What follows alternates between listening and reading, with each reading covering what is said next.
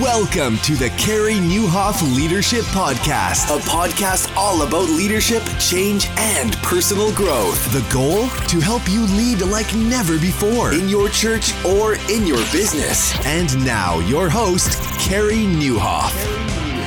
Well, hey, everybody, and welcome to episode 115 of the podcast. My name is Carey Nieuwhof, and I hope our time together today helps you lead like never before. Man, it's been a good run on the podcast lately, hasn't it? I've had a lot of fun anyway with our guests, and I think today is no exception. You are going to talk to, well, a leader that probably a lot of you already know, William Vanderbloemen. He is a repeat guest on the podcast. We had him on a long time ago back, what was that? That was episode number 19. That's right. We were like just past single digits. It was great. And it's good to have him back. And we talked about succession then, but I wanted to have William back to ask him, like, why do leaders quit? And why do some hang on too long? And why do some stay too short? So I think those are great questions to ask. And obviously that's been an issue in my life as I've kind of thought about, when it's time to stay, when it's time to leave. And back in episode 110, myself, Jeff Brody, and Jeff Henderson discussed why I made a transition into a new role last year and really I'm tremendously enjoying that transition. So anyway, a little bit of that. How do you know when it's time to quit? I know a lot of you probably think about that regularly, and William's got a lot of insight because he leads the Vanderbloemen search group, and he has an insight into literally what hundreds of churches are doing in terms of helping leaders find new roles, and he sees all the mistakes that church leaders make and churches make, and so I just get to pick his brain on that issue, and I hope it's helpful to you. Whether you're thinking of leaving or you're deliriously employed right now, hey, at some point it's time for all of us to go, and we got to figure that out. Another thing you're probably trying to figure out is, how do I actually get volunteers at my church properly trained to do what I've asked them to do? I mean, that's a real challenge, right? You hold a training night and like a third of the people you were hoping to show up, and then what do you do about that? That's a great question. That's why I am so grateful that Scott Magdalene has launched something called Trained Up. You can go to trainedup.org and start a free trial, an actual demo on how to close the training gap at your church. And what it does is it builds online courses to train your church, develop leaders, equip missionaries, resource pastors, whatever you need to do, even teach ministry skills. It's got that all going for it. And here's what you do. Instead of bringing people to the training, you can bring the training to them online. So make sure you go visit trainedup.org and check out your free trial today. Hey, I'm excited to get into today's episode. Also, before we go, thank you to everybody who jumped on for the Canadian Church Leaders podcast, this other now monthly podcast that I launched. It's not just for Canadian church leaders, but anybody who wants to figure out what it's like to do ministry in a postmodern context. It's free, of course. You can get it on Google Play. You can also get it on iTunes. And I would love for you to subscribe to that and just give it a listen. See if it's something that could help you. And really the goal of that podcast is to help leaders reach people. That's what we're trying to do. And that's what I'm trying to do in Canada at the church where I serve as well. Also, thank you to everybody who has left ratings and reviews on this podcast. Man, they mean so much to me. Thank you so much for doing that. And if you find today's episode helpful, do two things. Number one, subscribe. It's free. Number two, share it with a friend. And now here's my conversation with William Vanderbloemen. William, welcome back to the podcast. I'm so glad to have you. Man, what a fun thing. And thanks for having me. I think last time I was calling from a mobile phone with no headphones and we had a bad signal. And now we actually are in what some people might refer to as a little bit of a studio. Well, it's totally impressive. Like, you have foam all over the walls, and like it looks like you have lights, and you have a real microphone. It's pretty impressive. I'm impressed anyway. Well, we have lots of mirrors. That's right. It's 10,000 square feet of studio. Yeah, not really. But hey, and we're doing a podcast swap, right? Tell us about your podcast. So I'm going to be a guest on yours. You're a guest on mine. It just worked out time-wise, so. Yeah, so the quickest way to find it is vandercast.com. That'll feed you back to where we are. That's so good. We've just, well, you know what? I for the first time in my life, I like my last name. Hey, two Dutch guys, right? Nieuwhof and Vanderbloemen. So. Yeah, we really didn't want to name the company after me because I didn't want to be the lid. But the guy that does like search engine optimization, our consultant said, you know what, your name is so messed up that it works. So we just, you can misspell it 100 different ways and it'll lead back to us. So I'm gonna steal that line because like nobody knows how to spell Nieuwhof, Nieuwhof, whatever. It's Fries, but it was originally German. It's Dutch actually. Friesland, as you know, is a province in Holland.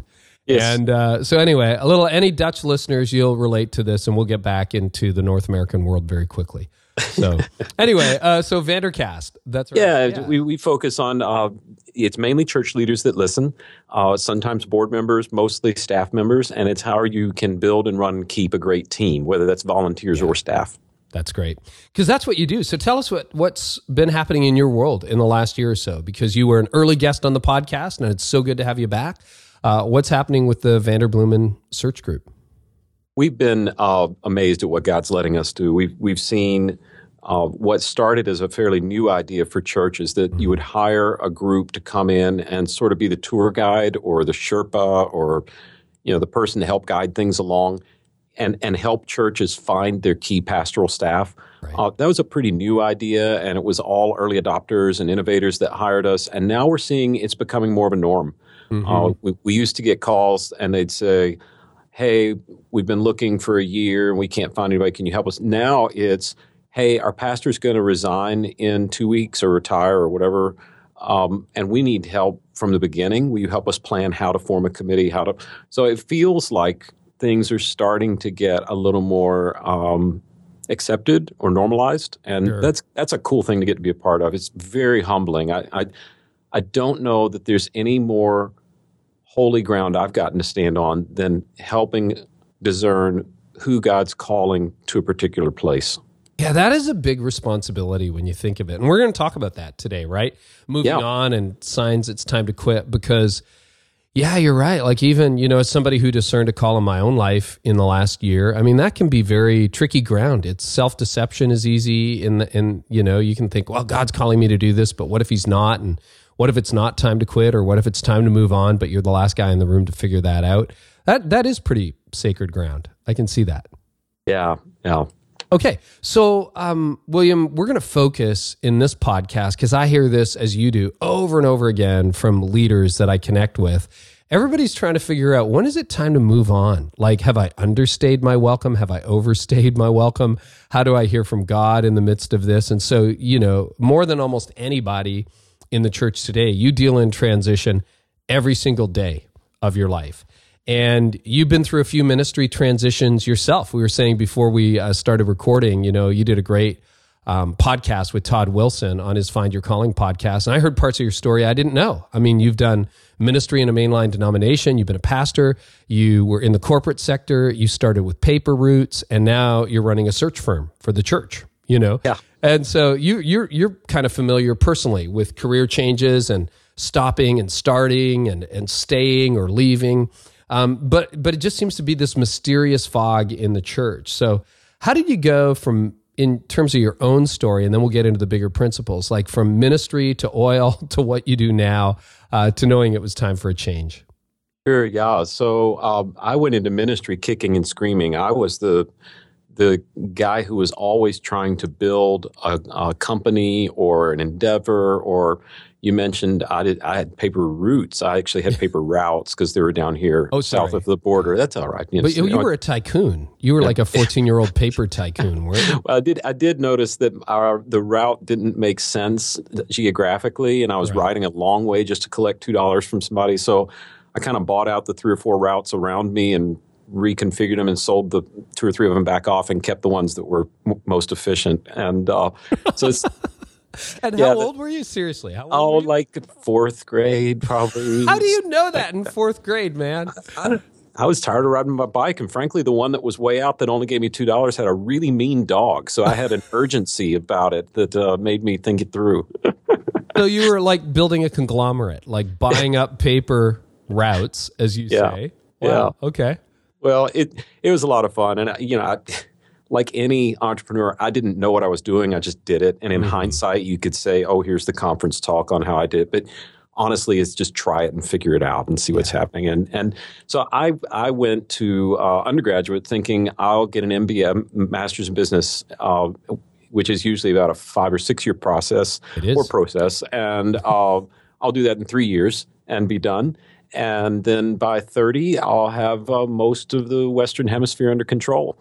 And a little bit of ambition there, maybe, and arrogance. Oh, yeah, okay. I've had a Some of that lifelong wrestling match with pride. My favorite Ted Turner quote ever is, if I had a little more humility, I'd be perfect.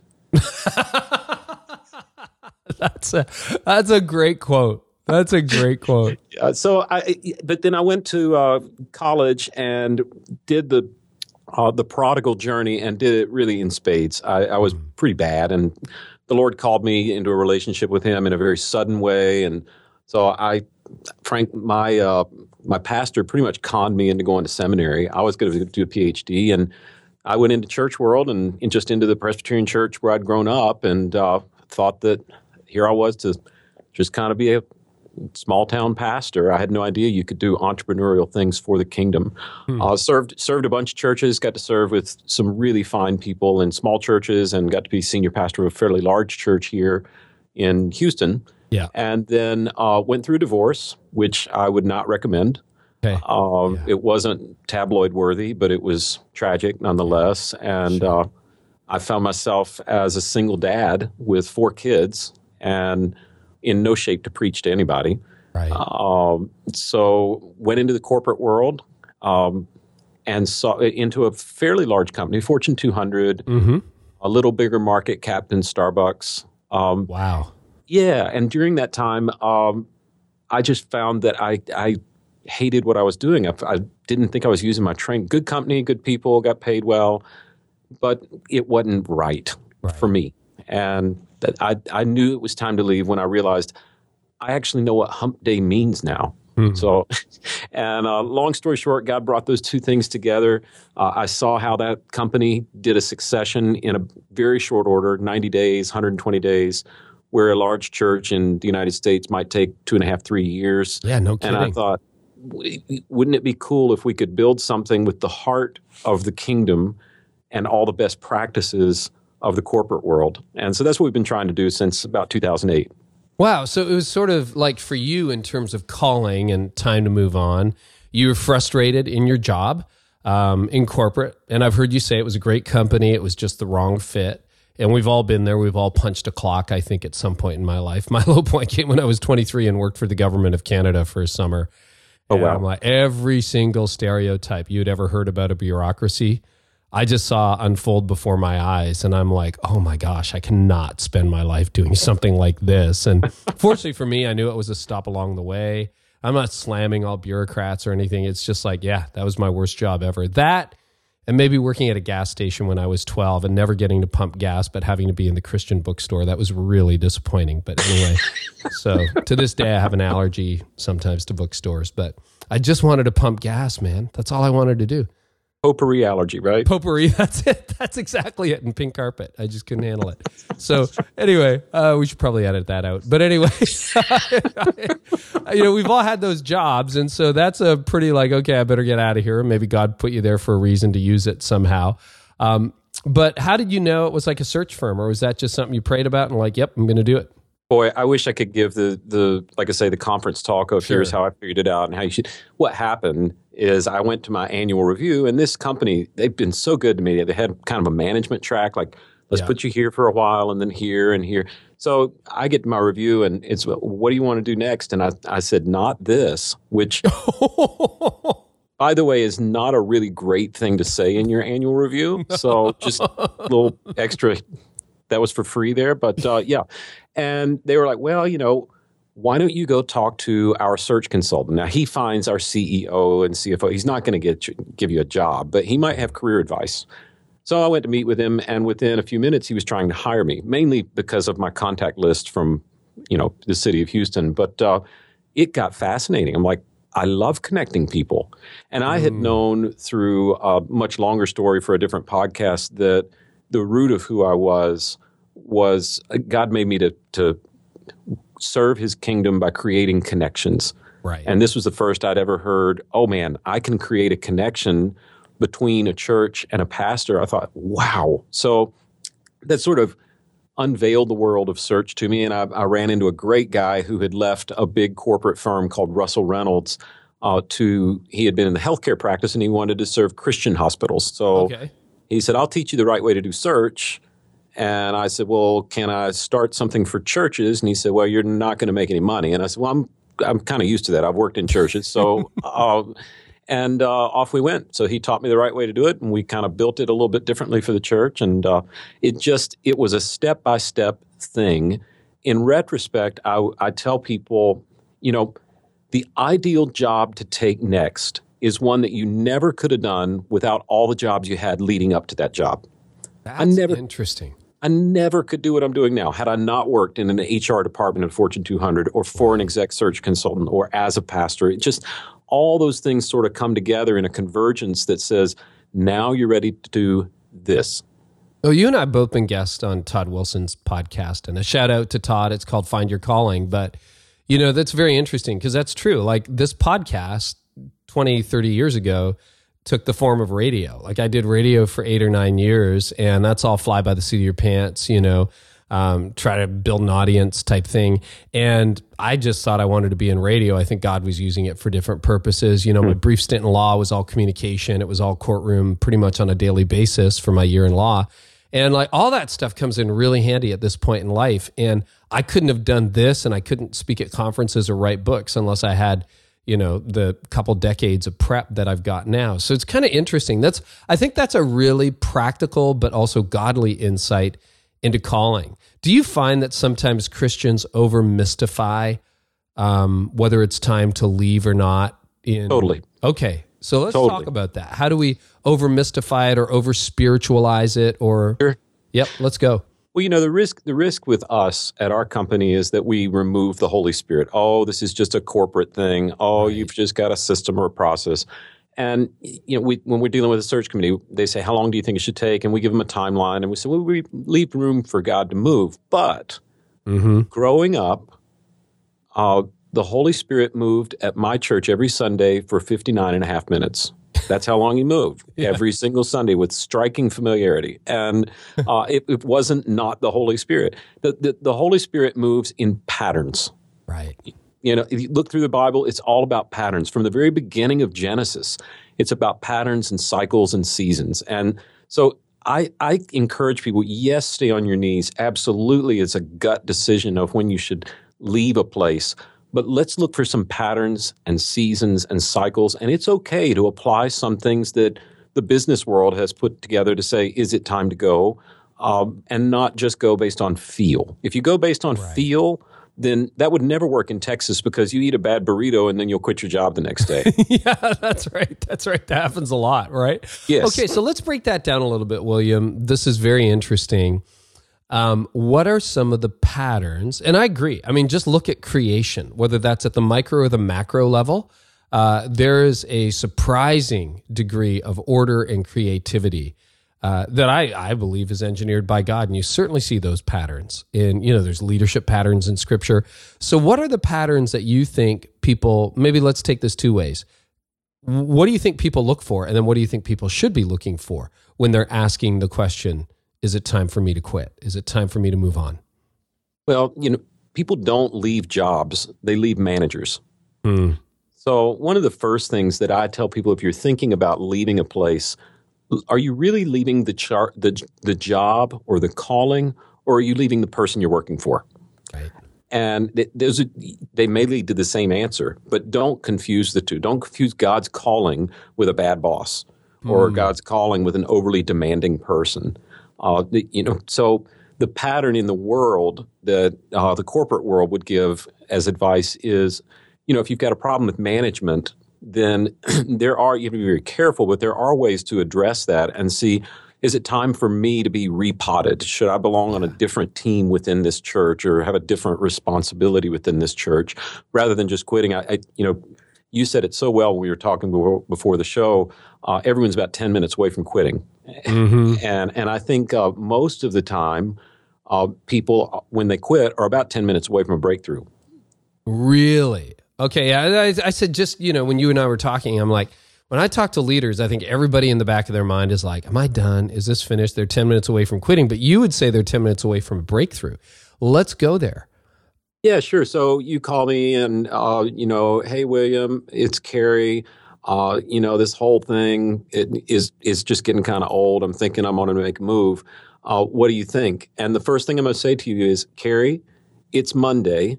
Call me back on Tuesday. Right. And I'll unpack that a little bit if it's okay.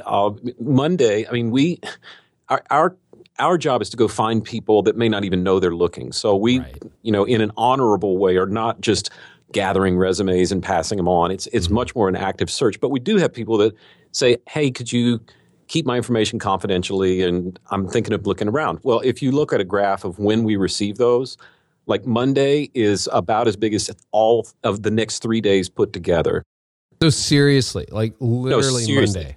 I mean, we have an article, I think it's probably still on the blog somewhere, the Beating the Monday Blues. And it's one of the most downloaded things that we have because I used to think it was just, it's a case of the Mondays or whatever. Yeah.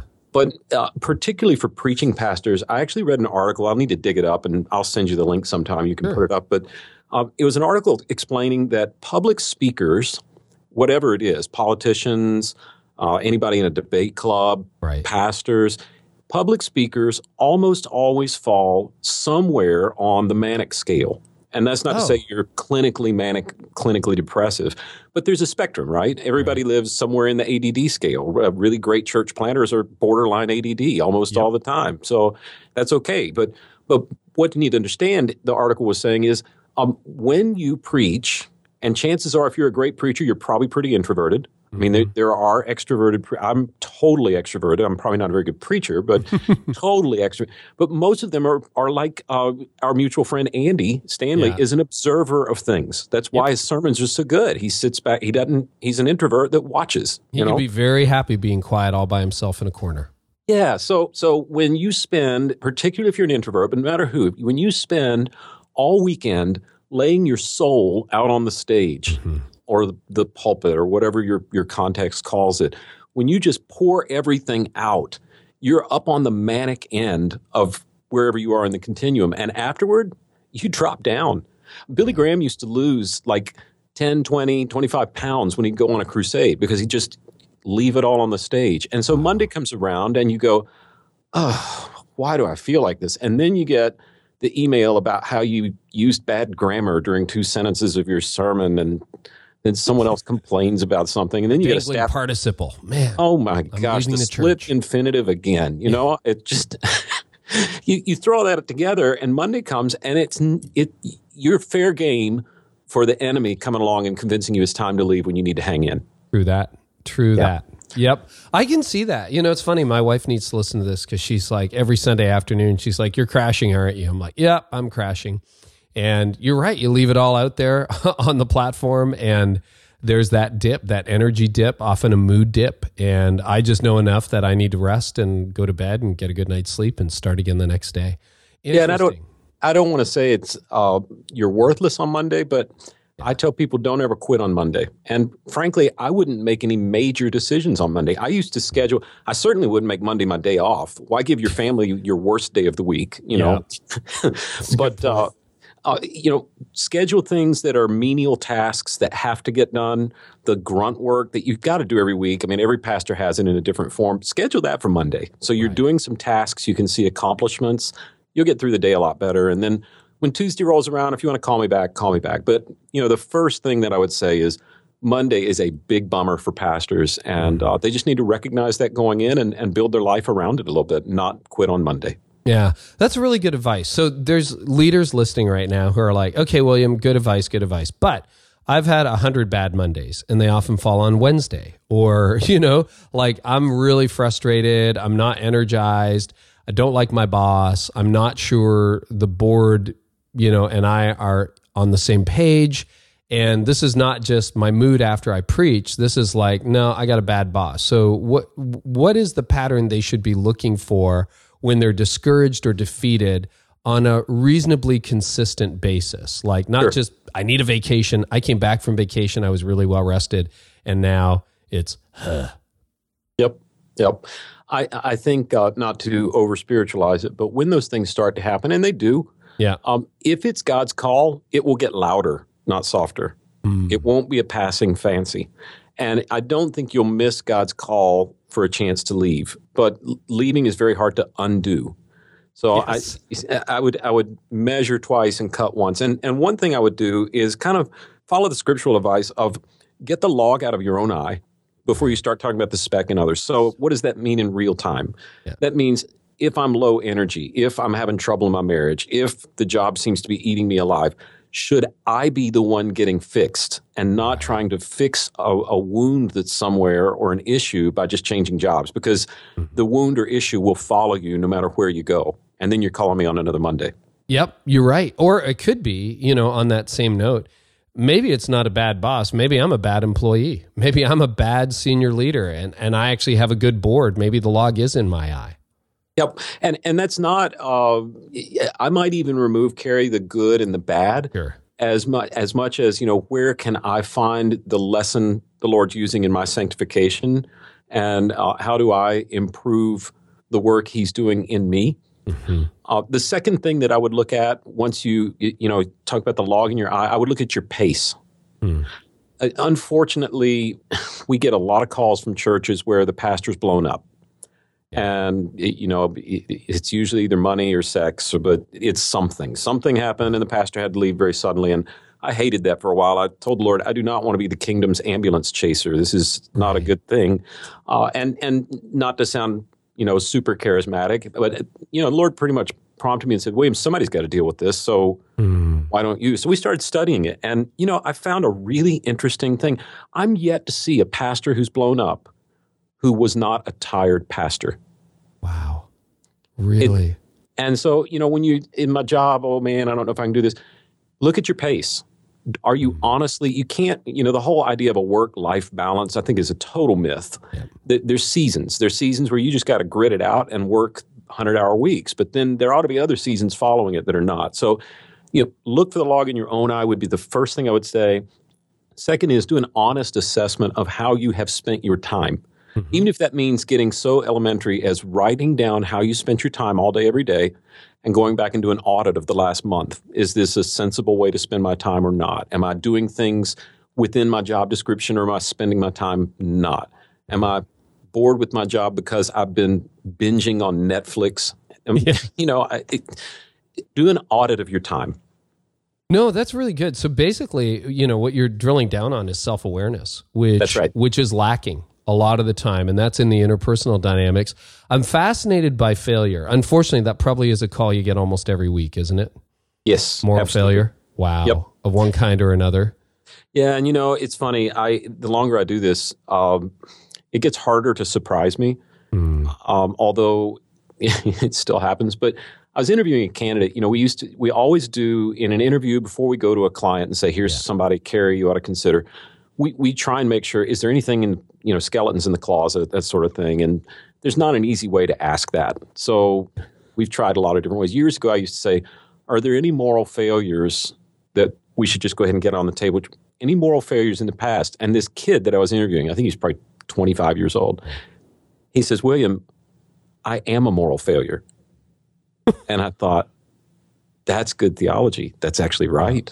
Yeah. So, Total depravity. Good Calvinist answer. Yeah, well, that's why he came here. That's why there's a cross, and that's why there's an empty tomb. So I don't think it's, are you pure and have you fallen? It's more, what do you do once you've fallen? And we spend boatloads of time trying to say, how can we assess whether somebody is healed up or damaged goods when they've had a failure?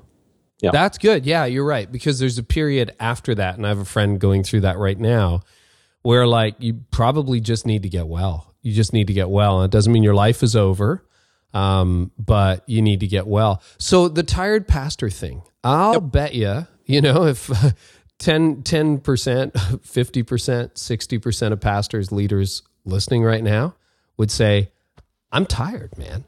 I'm exhausted. I'm dragging my knuckles. What are some of the signs that you might be heading toward moral failure? What have you seen in case after case after case? An exhausted pastor, how else would you make sure that, wow, what if I'm next? Because I don't think most people wake up in the morning and go, you know what, today I'm going to have an affair, or today I'm going to steal money, or today I'm going to do something unethical that makes it into the headlines of the local paper. Sure. I used to say, no one goes to career day saying, when I grow up, I want to be a crack addict. It's like you just don't, it's not something you plan. And that's where, I'm not a King James only guy, but I do love the King James in the Garden of Eden. And it talks about the serpent, and it says, now the serpent was the subtlest of beasts. It's always just a little subtle thing here or there. One of the subtle things I see that leads to a fatigued pastor, who then is an easy target, is that they disavow any hobbies or interests outside of the church. And another way to say it is they allow their vocation to become their identity. Right. And I mean, I know they're great churches that, I won't name the church, but one of their cultural values is, it's not a job, it's my life. Well, I mean, I get that. That's cool, but there is no profession that I know on the planet that will totally consume your identity like being a pastor. Mm-hmm. It's where you do your friendships. It's where you do your volunteer work. It's where you do your job. It's where you do your spiritual pilgrimage. It can totally consume you. And then, if you don't have some other avocation going on, it'll keep on taking from you. One of my spiritual mentors said to me early on, William, the church is a jealous mistress. And if you don't create intentional space for something other than your vocation, other than your job, you're gonna get to that spot that Hybels has said so many times about his own walk, when he says the rate at which I was doing God's work was killing God's work in me. Yep. Yeah. And that's when he took up sailing, right? That's right. Which takes a bit of time. You can't just do that in 10 minutes. And mowing your lawn is probably not a hobby. Right? Just exactly. To be really honest. Listening to this 14 podcast yeah, exactly. is not a hobby while you're cutting the grass. All right? That's not a hobby. You do not have a hobby, listeners, okay? And I struggle with that. I've got to find better hobbies. I took up cycling a few years ago, but this is good stuff. And I think you're right. Most people who fail morally, who end up with an addiction or sex or whatever, they're exhausted. Okay, so let's get back into the realm of, the person probably hasn't had a moral failure. They're just frustrated in their job. When do you stick it out and when do you quit? Yeah, so for me, now this is not always true. Yeah. But I would say that the main pattern that I see the Holy Spirit moving and call is that the Holy Spirit never just calls you away from something, and he never just calls you to something new. It's a both and. You feel a completion at one place and an attraction to another. That's right? a good word. Yep. So it's never just, the bigger church is calling me, so now my season is over. Which, by the way, if you call me, don't ever use that phrase. That my season is over usually means I just committed a felony. But my time is up. Yeah, I just sense the Lord moving. Expired. Yeah, don't do that to me, please. Just tell me what happened. It's okay. But I think if you can start to say, okay, so what about where I've been is informing where I'm going? And if where you are right now does not have anywhere you're going, that's okay. It's a season. I mean, every pastor is an interim pastor. Every kingdom assignment is an interim kingdom assignment. Until Jesus returns, we're going to keep moving around. And a lot of the best people I've known are so loyal to their house, but they confuse loyalty to the local church with loyalty to the kingdom. Right. It is one kingdom, many locations. That's well said. So you've got this idea, just to paraphrase what you said, that there's sort of, I guess, a call out of, or like, I can't just say the Lord's calling me to the bigger church or whatever. You've got to pay attention to where you've been. You've got to finish well. And I love that idea that, you are building on what you've done, because that kind of eliminates the fatigue or frustration exit. In other words, I just got to escape. I got to get out of here. Whatever I'm doing, I got to get out of here. It's kind of, sometimes what happens in relationships, right? I just got to get out of here, but you don't know, you haven't resolved the issues inside that might, cause the problem, that you're part of the problem. That's Absolutely. What you're saying?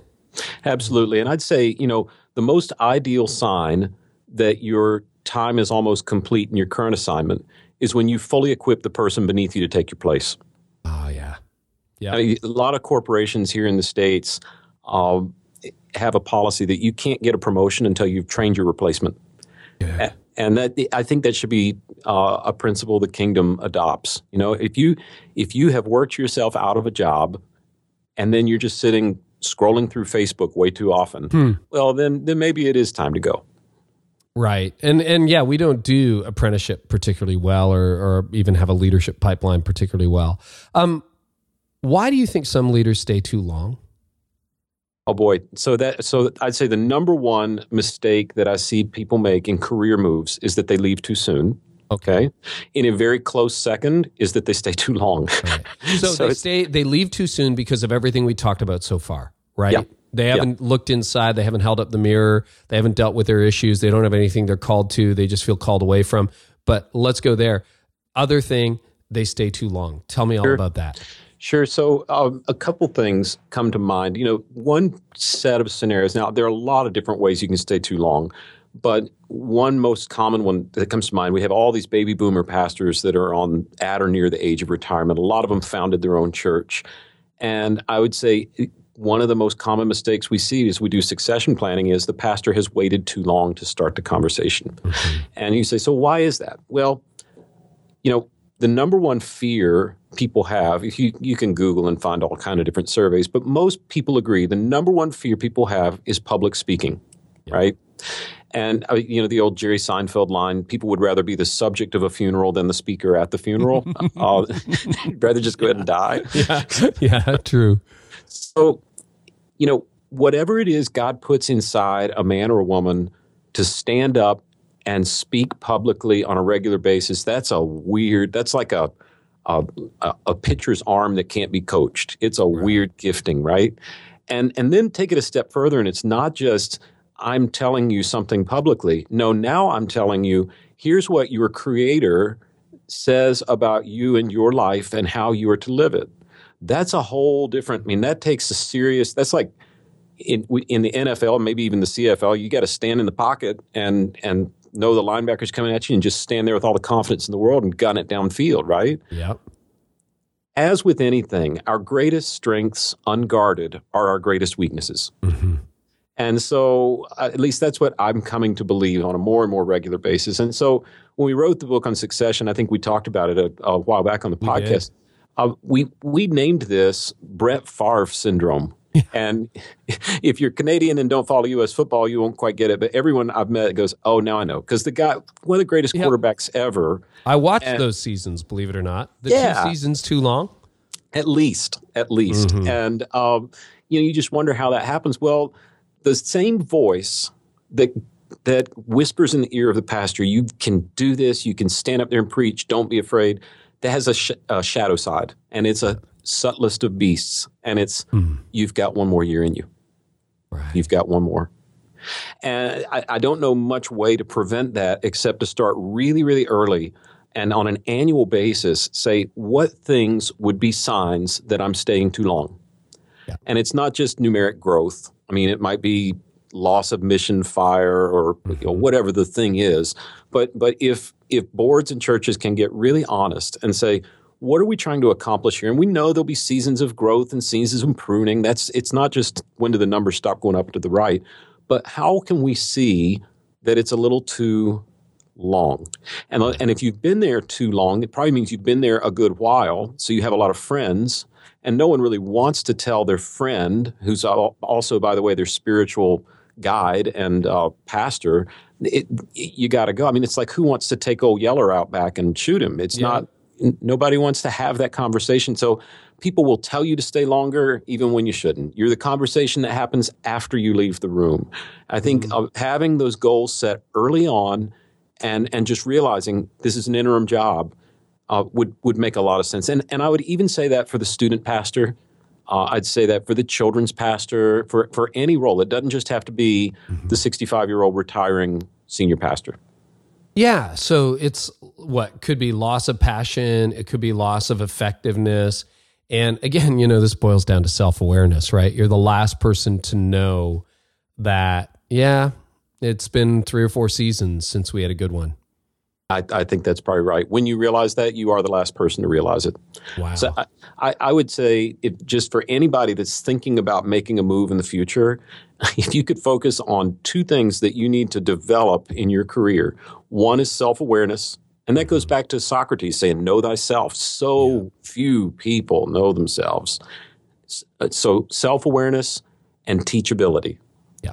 Those 2 things, you do that, you'll have a job forever. Well, and I mean, classic Calvinism. One of my favorite Calvin insights is there is no knowledge of God without knowledge of self, and there is no knowledge of self without knowledge of God. And that's a beautiful, beautiful truth, I think, about the way God designed us and the way Scripture speaks into it. So when leaders stay too long, like, okay, there's probably some staff. Actually, I've had this conversation numerous times when I'm speaking somewhere. I get pulled aside. And they're like, okay, Carrie, we got this leader who stayed too long. You know, he started the church or she's been there for 15 years. They're not effective anymore. Everybody knows it but them. Speak to that staff member or that board member who's got the senior leader who's the last person to know. What do they do and how do you broach the subject, or can you broach the subject? I think as a subordinate staff person, you cannot broach the subject. I think you have to look. Just can't. I don't think you can. I just don't know. You know, people will criticize pastors for being insecure, but every pastor who's ever led a church has had an Absalom at the gates. Yeah.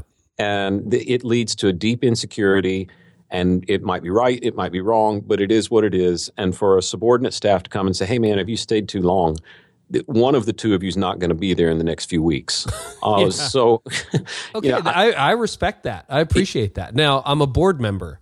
I'm in that place. What do you do then? Yeah, my friend Bob Russell, who wrote a great little book called Transition Plan, it's basically his story of leaving Southeast Church, which is a huge church in Louisville. Yeah. He said, if you as the pastor bring up the conversation, then it's a transition conversation. If the board brings it up, it's a termination conversation. So, again, it's very, very difficult. And you don't want to end run and say, well, maybe I go talk to their spiritual mentor, or maybe I'll just anonymously buy them a copy of Next. I wouldn't do that. That's not a good idea. Which is your book, which is all about succession, right? Yeah, but that would not, in this case, do not buy the book. But hint, hint, hint. Right. But gift wrap for Christmas and everything. I do think as the board member, you could say, where do you see us going in the future? What are the big goals? You know, where do you see things that you and you alone can do? Right. A lot of times people who stay too long start filling their day with things that other people could do. And they lose their unique value to the team. So that might be a way to hint at it. But if the pastor's smart at all, it's going to be, oh my gosh, this is, I've got a mutiny. What am I going to do? And I would not, if you're in that situation, I would say you should take some serious time to pray and ask yourself, do I love this pastor enough, and do I love my church enough to know that I'm probably going to lose the friendship once I start this conversation? Yep. Okay, so there's probably some Brett Favres listening, some leaders who are going, uh-oh, it's me. Why are people who suspect that they have overstayed their welcome hesitant to pull the trigger? Why are they unwilling to either move in? I mean, this can happen at 35. It can also happen at 55. Right? Like you could be at a place for 15 years at 35 and you've kind of used up every trick in the book you can do at 35. But I mean, for the leader who just knows that they've stayed too long, but they're afraid to move, what are some of the factors that keep them there longer than they should be? Sure. Well, I'll go back to something we talked about earlier. I would say lack of anything else to do with their life. Yep. So and that's whether retirement, right? That's retirement, or it's avocation that could turn into a new job. Right.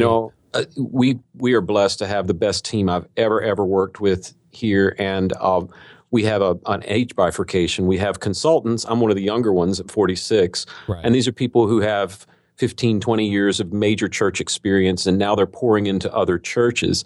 And every one of them to a name, they didn't call me to say, I want to work here. The last ones probably have, but it always started with, I'm just sensing that I don't know what to do next. I mean, I had one exec pastor of a church of 7,000 or 8,000 call and say, I don't know. I'm in the 40s. I don't know where do I go from here? And I'm like, well, there are 10 churches bigger than yours, and they all have executive pastors. And so the career path is pretty small. Right.